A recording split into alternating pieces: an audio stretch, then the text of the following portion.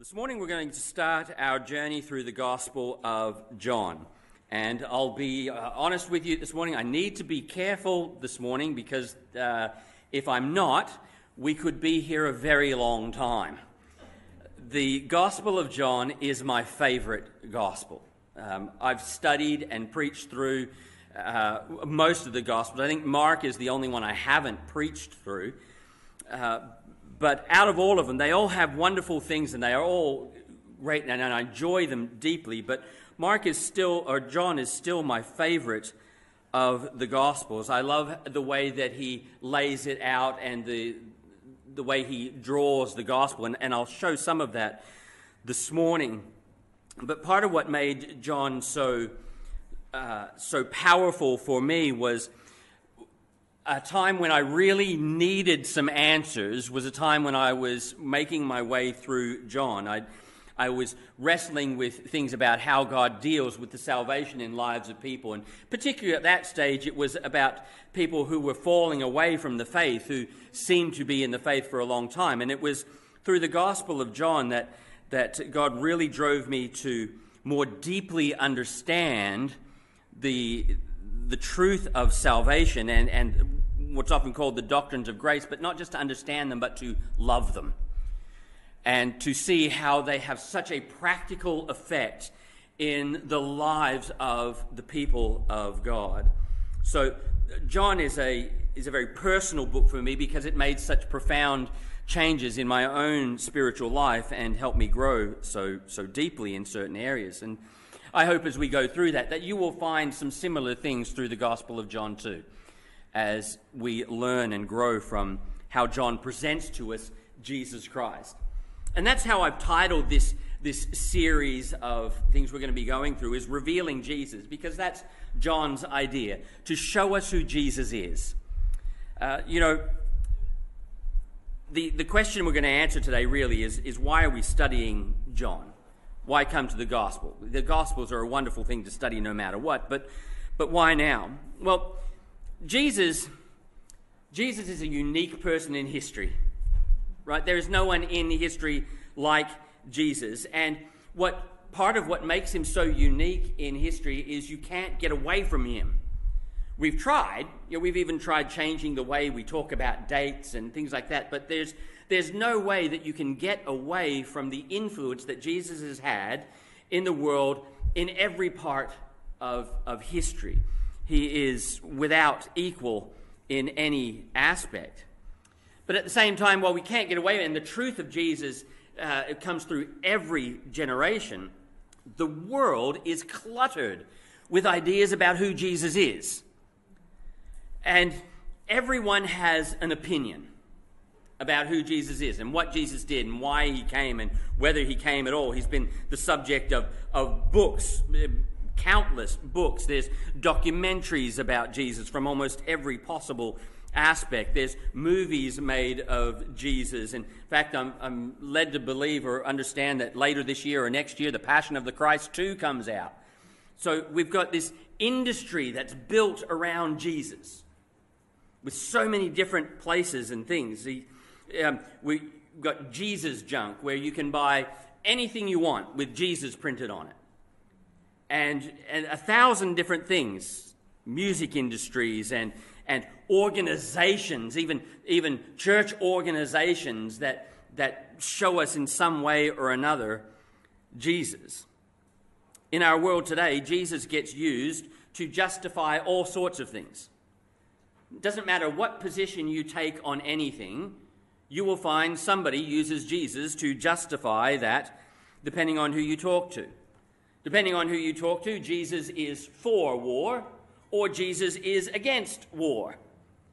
Depending on who you talk to, because of Jesus, we're bound to keep the law, or we're not bound to keep the law, and the law makes no difference. Even in our current circumstances, I've met countless people on both sides as Jesus is for wearing masks. So if you don't wear a mask, Jesus is not with you. But then on the other side, there's the people who say, no, Jesus is against wearing masks. So we're even using Jesus to define whether or not we should wear masks or not.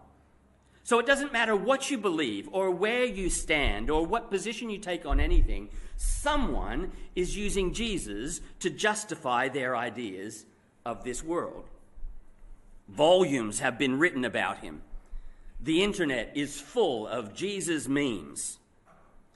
And in all of this information, and in all of this arguing, and in all of this discussion, and in all the information that comes around, Jesus gets lost, and confusion surrounds. And in the end, while Jesus is such an intimate part of history, and so deeply connected to everything that happens in this world, most people have no idea who he is. But they think they do. Even religion and popular Christianity has muddied the waters. Various religions teach things about Jesus. Islam tells us that Jesus was just a good prophet. The Mormons tell us that Jesus is a God. The Jehovah's Witnesses say that Jesus is a created lesser God.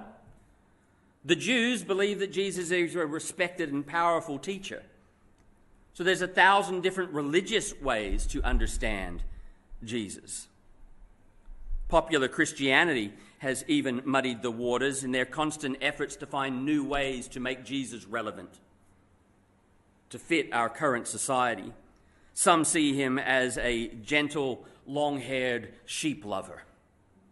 Others see him as a stoic, serious God-man.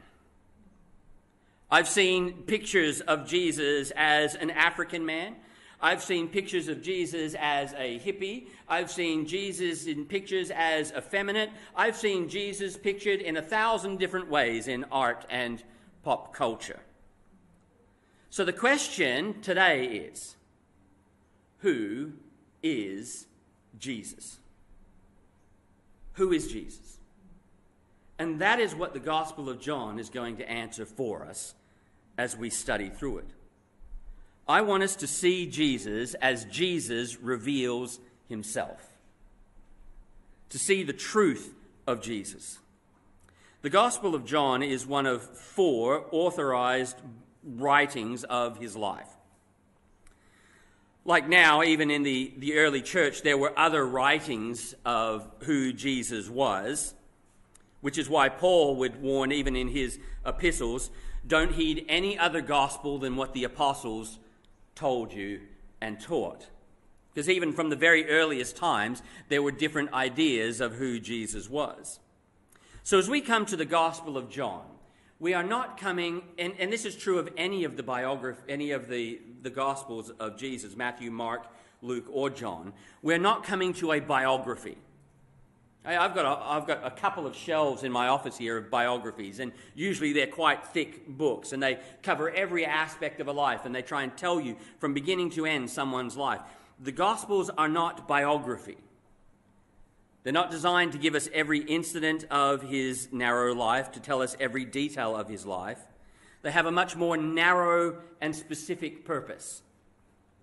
The Gospels are designed to give us a glimpse into the important character of Jesus, to show us, not through the whole of his life, but through examples of his life, who Jesus is. So this isn't just a study to know more about Jesus. This isn't just for us to know more knowledge of Jesus as we go through the Gospels. Say, oh, I didn't know that story, or, oh, I understand more about this now. We hope that happens, that as we go through, we understand and we gain more knowledge of Jesus through this. But my intent, because I believe it's John's intent through studying this gospel, is that it stirs in us not just a knowledge of Christ, but a passion for him. A passion for Christ as we get to know him more truly. So today we're going to set the foundation for this study as we go through the Gospel of John. We're going to look here in John chapter 20 in verse 30 and 31. And we're starting here because these 2 verses represent John's theme.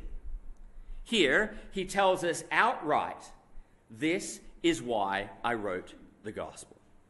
So John chapter 20 and verse 30 says this: "And many other signs truly did Jesus in the presence of his disciples, which are not written in this book.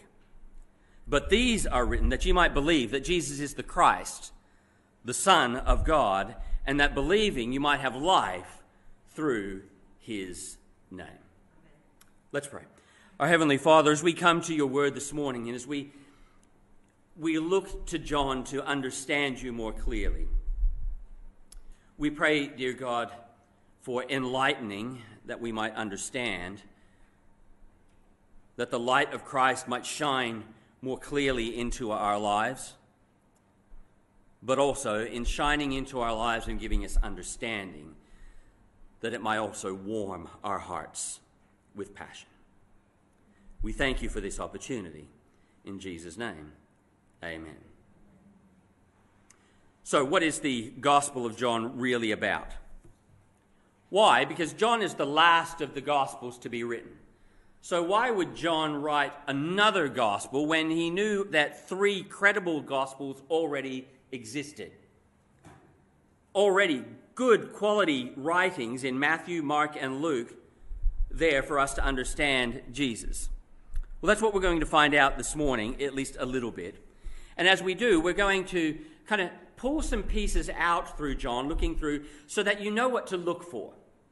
So as we're studying through the gospel, you can say, there is one of his key themes. There is a thought he's developing. And you can see as we go through with some understanding what John is trying to develop as we make our way through this gospel. The first thing I want to start with this morning is to consider the disciple who wrote this gospel. So let's talk about the disciple. In John 21 and verse 7, it says, "Therefore, that disciple whom Jesus loved saith unto Peter, It is the Lord. Now when Simon Peter heard that it was the Lord, he girded his fisher's coat unto him and did cast himself in the sea." So there he introduces himself, or not introduces himself, but describes himself as he often does in that verse. In fact, nowhere in the Gospel of John does John ever name himself. He refers to himself as this, the disciple who Jesus loved. And that's how John refers to himself throughout the Gospel, the disciple that Jesus loved. There was a great and growing relationship between Jesus and John. John knew that he was loved by Jesus. John was a follower of John the Baptist in the early days, until Jesus calls him. And you can read about one of his calls in Mark chapter 1. But when Jesus calls him and his brother and some others who are fishing, he calls them from their boats and from their nets, and he immediately follows. Jesus says, "Follow me." And John leaves his nets and follows Christ immediately. Of the 12 apostles, the 12 disciples that Jesus calls to himself as the core group, John is the youngest of them. He's the youngest out of them. His brother is James, and just so you know the relationship there. But don't be fooled by his age. Even though he was the youngest of the apostles, he wasn't timid or meek or even weak. If you know much through the Gospels and even through his epistles at the end, you know that John is nothing like what he is often portrayed as in art and in popular culture. He is not the young, gentle-looking, meek person he's often portrayed as. John was a fisherman. He was a rough, strong man. He was rugged. He was blunt and straightforward in his life and the way he dealt with people. So he was no weak, timid little man. He was a strong, forthright young man. But just like, and even one of his issues that comes through the Gospels particularly is he was prone to anger very quickly. In fact, so much so that Jesus gives him and his brother James the names the sons of thunder. Because at a moment, they can go from being nice to call down fire on them, Jesus. And so they had this temper to them. So as you see John through, he can be a very loving person, but he's also has a quick temper to him. But just like all of the other disciples that Jesus called, all the other 12 disciples, including Judas, Jesus calls John with purpose. There is a reason that out of all the people in Israel at the time, John is one of the 12. He chose him with purpose. He had many flaws, but he learned to grow. He learned how to deal with that. So this young man, who Jesus gives the nickname Sons of Thunder, soon becomes known as the Apostle of Love. So a young man who was deeply moved by anger at times becomes the apostle we look to most to find out what God means by his love. In his epistle in 1 John chapter 2 and verse 10, John writes, "He that loveth his brother abideth in the light, and there is none occasion of stumbling in him." John, and this is one of the things that you will see through his gospel, John has this wonderful ability to balance truth and love. To be bold and forthright and strong in truth, but to be able to do it with a loving nature. It's one of his main themes. And in doing all of this, he masterfully connects two amazing truths, which we see here in our text this morning, but also as we begin next week. These two amazing truths that John is able to connect is firstly to show us that Jesus is eternal, almighty God. That is one of the things that John shows us very clearly in his gospel, that Jesus is eternal, almighty God. But he takes that magnificent, glorious, eternal, high truth, and he connects that truth with the other truth that as God, Jesus is personally involved in mankind's life. So we have verses like John chapter 1 and verse 14. And the Word, and that is Jesus, and we'll come to that next week in how that works. And the Word was made flesh and dwelt among us. And we beheld his glory, the glory as of the only begotten of the Father, full of grace and truth. In that one statement, John takes the glorious eternality of Christ and the humanity of Christ and brings them together to see how they affect humanity. Eternal God has come down to us. He is a disciple that was loved by Jesus because he was chosen by Jesus and followed Jesus. So as I said, this isn't just a historical document. John is writing this with deep, deep personal experience. So when we go through John and we start reading verses like we have done and hearing what John writes, we're not just hearing somebody writing down history. We are listening to a man who lived this, who was deeply, personally affected by Jesus Christ. John gave up everything to follow Jesus. Everything. He left behind his fishing. He left behind his life to follow Jesus, and he was no fair-weather disciple. As we will see in John, particularly as we get to John chapter 6, we will see there comes a time in Jesus' ministry where there was a great many followers, but then they all fall away. John was not one of the ones who falls away. He was not a fair-weather discipler. He stayed around. He stayed around. In fact, John is one of what we call the inner circle. So there were just a few disciples that we find at the key places of Jesus. So there's John, there's his brother James, and Peter.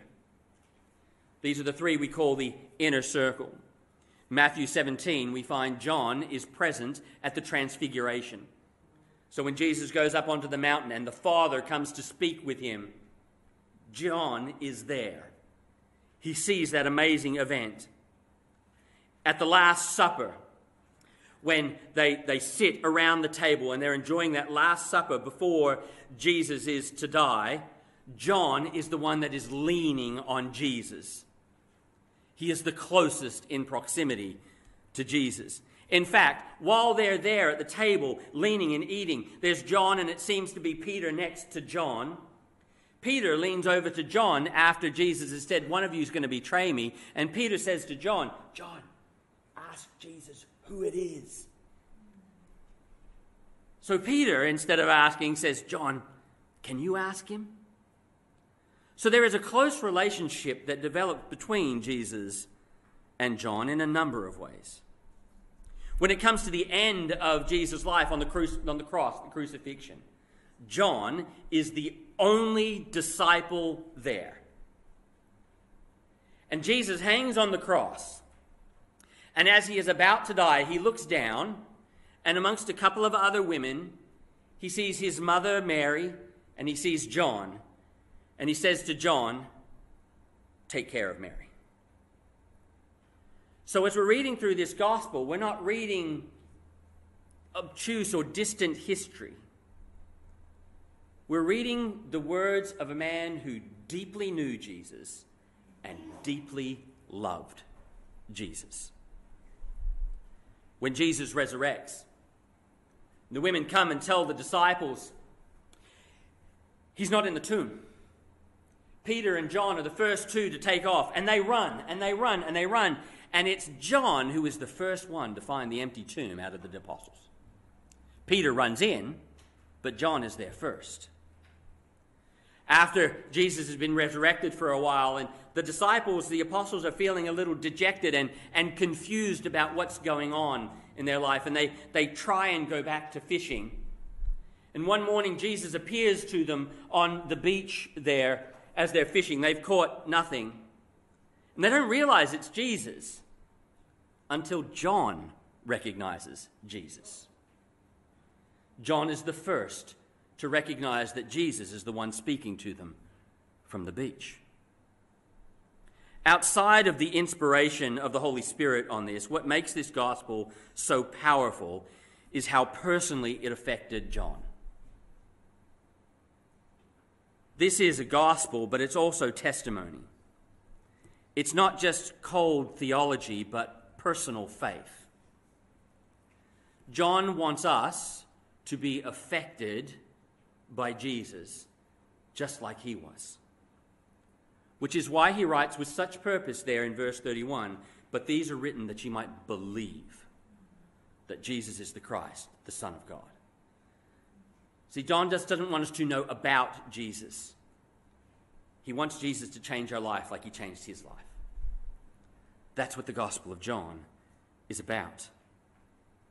And then, when our lives are affected by Jesus, he wants us to affect the lives of others with Jesus.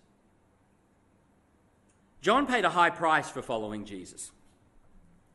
Tradition tells us that later he would move to Ephesus. He was a very important part of the Church of Jerusalem for a while, but later he would go to Ephesus and he would minister and teach and train people in Ephesus.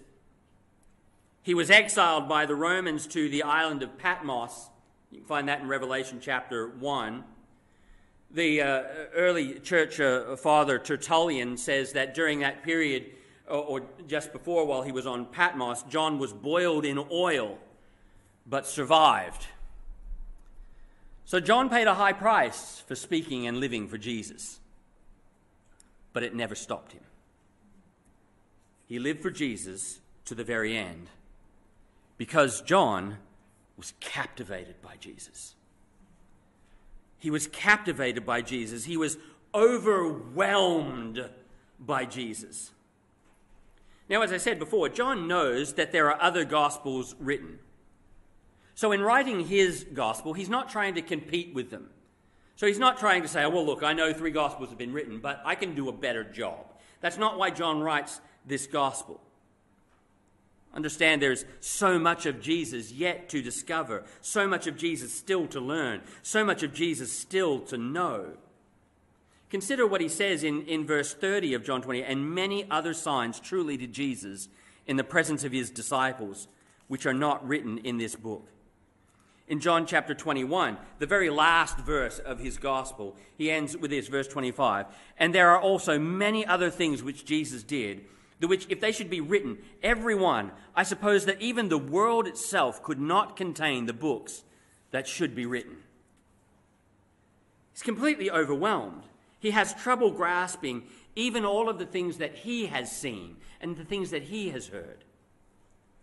completely overwhelmed by Jesus. It is impossible to record all that Jesus did and all that Jesus said. Now, John writes those 2 verses, and he describes these things for us, not because we're meant to be overwhelmed with the volume of things Jesus did. So he hasn't written those to say, oh, wow, Jesus did a lot of things. That's great. He wrote those verses saying the world could not contain everything he did. He says, I couldn't write everything in here he did. He's not writing them so that we will know how much he did. He's writing them so that we will be in awe of Jesus. So that we will say, Jesus did far more than we can imagine. He's trying to get us to see Jesus as he does, to be overwhelmed by him, to be in awe of Jesus. He is doing his best to try and give us a glimpse of God that can't be contained.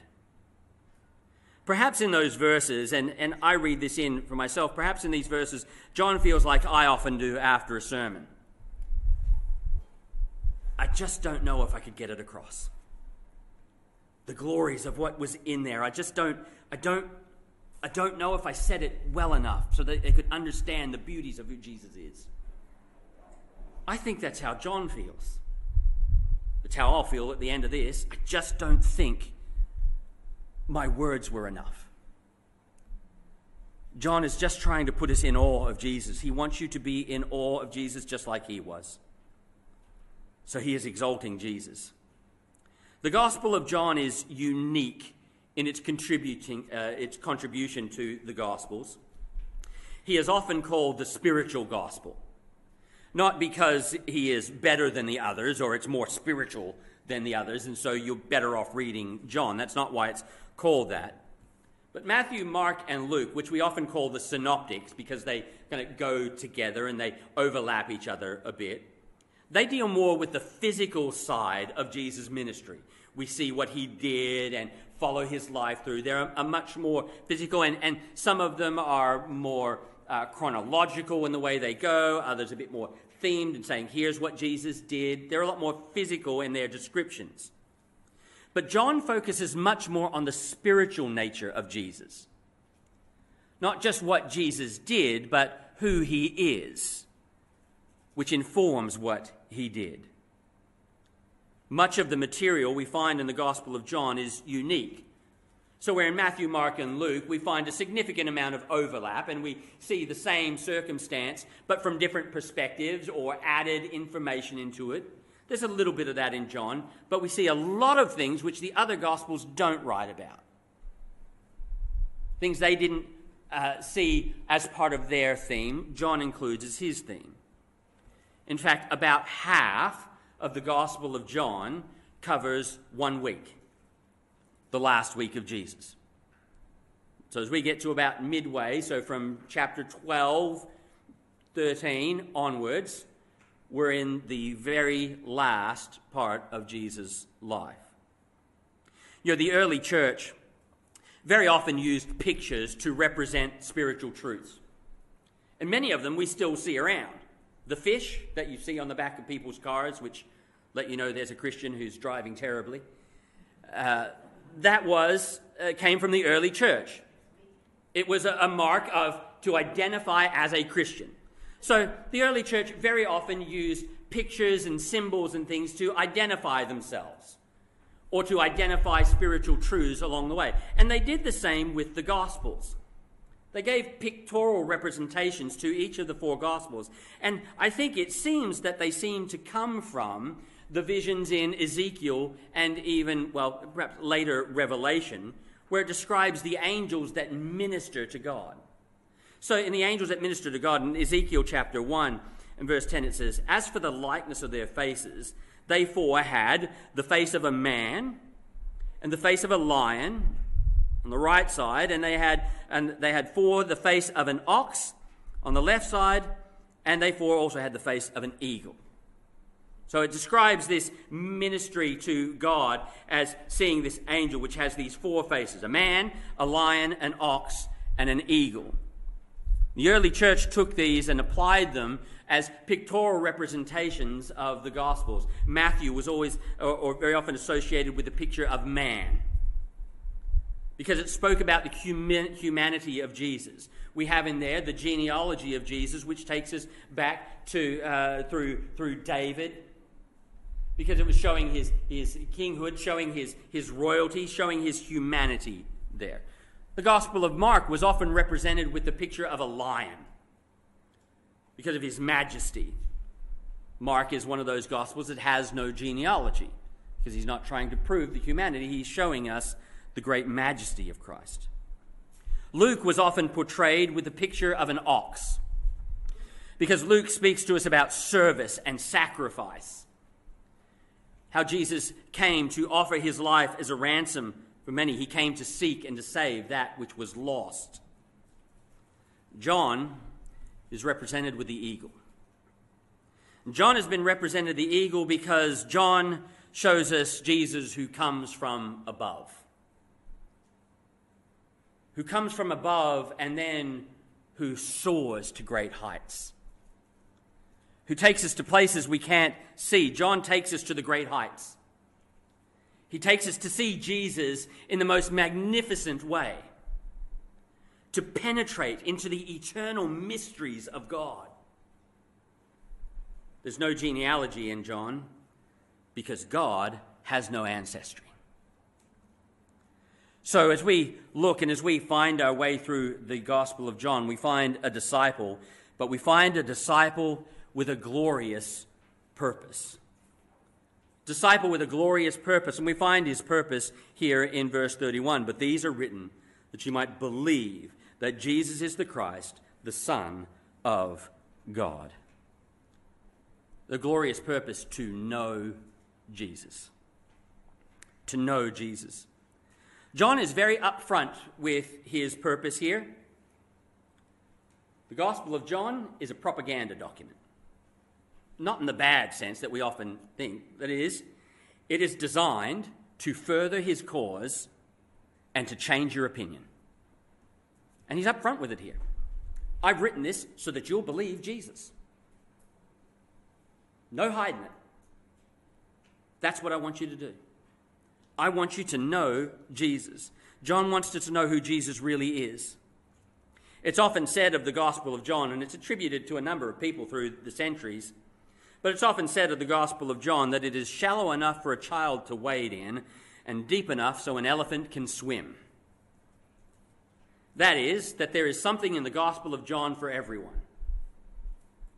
You can read it as a new Christian and find truth and learn and grow. And you can read it as an old, experienced, deeply theological Christian and still find truth worth delving into in the Gospel of John. There's something for everyone. So as we take it in, no matter where, and parents, take the things in and talk about it with your children.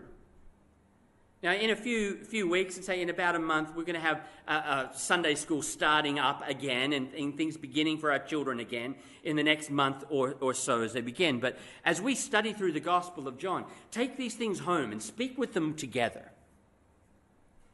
There's something in it for everyone. John wants us to know Jesus because he wants us to love Jesus. John is the disciple whom Jesus loved, which reflects a deep relationship. And it's a relationship that John wants you to enjoy. Just as John enjoyed the love of Jesus, he wants you to enjoy the love of Jesus.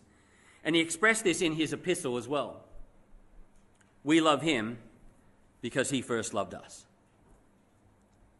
Why is he writing all of this? Why does he write his epistles? Why does he write his gospel? What is this all about? And these things write we unto you, that your joy may be full. That's why the Gospel of John is here. That your joy may be full. In knowing Jesus, we find true joy. We find true satisfaction. Jesus says it in John chapter 15. These things have I spoken unto you, that my joy might remain in you, and that your joy might be full. He wants us to know Jesus, to believe Jesus. As we go through the Gospel of John, John does not want you just to admire Jesus. And that's not what we want as we go through it, to just admire Jesus. He doesn't want you to just love the idea of Jesus. He wants you to know Jesus and love Jesus, and in loving Jesus, believe Jesus. Believe him. Not just like him, not just associate with him, believe him. And to believe Jesus, as far as John is concerned, as far as the New Testament is concerned, to believe Jesus is to follow Jesus. And John knew what that meant. He followed him to the very end of his life. It's not enough to know the history of Jesus. We must apply it to our lives. John, in his gospel, and you'll find this as we go through, John is bringing us constantly to a point where we must make a decision about Jesus. John never leaves us in limbo. He is constantly bringing us through his gospel to a point where he says, decide. Either Jesus is the Christ or he isn't. Decide. You can't sit in the middle. This is one of his great strengths. John chapter 3, as he's speaking to Nicodemus, he brings Nicodemus to that very point. Believe Jesus. If you don't believe Jesus, there is condemnation. But if you do believe Jesus, there is life. That dichotomy, that choice, comes constantly through the book. John does not want you to hear the words, but to see Jesus for yourself. In fact, he uses the word believe over 100 times in his gospel. And that is our invitation to you this morning. We proclaim Jesus because we believe he is the Savior. In John chapter 1 and verse 12, it says, "But as many as received him, to them gave he power to become the sons of God, even to them that believe on his name." He does it because he wants us to worship Jesus. To worship Jesus. John writes to draw our attention to Jesus. He wants us to worship. You know, there's a reason that this gospel is so evangelistic. Pastor John Piper said it once like this. He says, missions exists because worship doesn't. Missions exist because worship doesn't. That is, we proclaim the gospel of Jesus Christ so that people will worship Jesus. That's what the missions of the gospel is about. So that people who don't worship Jesus will worship Jesus. And that is John's intent. To worship Jesus. It said that true theology leads us to doxology. Which means this: theology is what we believe. It's the truth of what we believe. Doxology is an expression of praise to God. So if we truly believe something about God, it will naturally lead us to praise. And in fact, that's how we're going to end our service today, is with doxology. He wants you to follow Jesus. He wants you to worship Jesus. He wants you to find life. And that believing you might have life through his name. As you read John, watch how often he speaks of Jesus and life. Over and over and over and over again. In him was life in John chapter 1. He gives eternal life in John chapter 3. In John chapter 4, he is the living water. In John chapter 6, he is the bread of life. In John chapter 8, he is the light of life. In John chapter 14, he is the way, the truth, and the life. You will find it over and over and over again. Jesus is life. Eternal life. Free from condemnation and eternal judgment, a life so that we might be with him forever. Finally, we have a disciple with a glorious purpose: to reveal Jesus. To reveal Jesus. As John writes, he wants to direct us to the real Jesus. He says that Jesus is the Christ, that you might believe that Jesus is the Christ. Christ means anointed or chosen one. He uses that title often in his gospel. He is the one that was promised to save us. He is the great promise of God. He was the one who was planned before creation and promised from the moment that we fell into sin. the one who will make everything right again that is wrong. To call Jesus Christ is to acknowledge that he alone is Savior from sin. Jesus is the Christ, the Son of the living God. We're going to jump right into this next week, because John begins with that in John chapter 1. In the beginning was the Word, and the Word was with God, and the Word was God. We jump right into this at the beginning. He is the Son of the living God. That is, he is eternal. He is very God of very God. Infinite, eternal, and unchangeable in his being, wisdom, power, holiness, justice, goodness, and truth. This is why John is called the spiritual gospel, because he goes to great lengths to reveal that Jesus is the Christ, the Son of the living God. To reveal and to direct us to the real Jesus, to display the character of Jesus. Now, I put these in the notes. If you have the handout notes there, you have the list of them here. So to take these things together and to achieve his purpose, John builds his gospel around 7 statements. These are the I am statements of Jesus. I am the bread of life. I am the resurrection and the life. So there are 7 of those. I've listed them in the notes that you have there. I am the door of the sheep, and so on. And so he takes each of those statements of Jesus, and he uses those to show us who Jesus is. But he also has 7 signs or 7 wonders that he uses, excluding the resurrection. The resurrection is number 8. But apart from the resurrection, there are 7 during his life, which John uses to show us. So in the statements of Jesus is John is showing us that Jesus is God. In the signs of Jesus, John is showing us that Jesus is Almighty God. We have water to wine. He heals a nobleman's son from a distance. He heals the lame man at the pool of Bethsaida in John chapter 5 and feeds the 5,000. And they're listed there in those notes if you want to read through them. And John uses and builds his thesis around those things. The Gospel of John shows a disciple who has got a great purpose to reveal Jesus. So why are we studying this gospel? So that you will believe. I make no bones about that. As John is clear in his statement, so I'm clear in mine. We're going through John so that you will believe. Christian, we're going through John so that you will believe, because to believe is to follow to the end of life.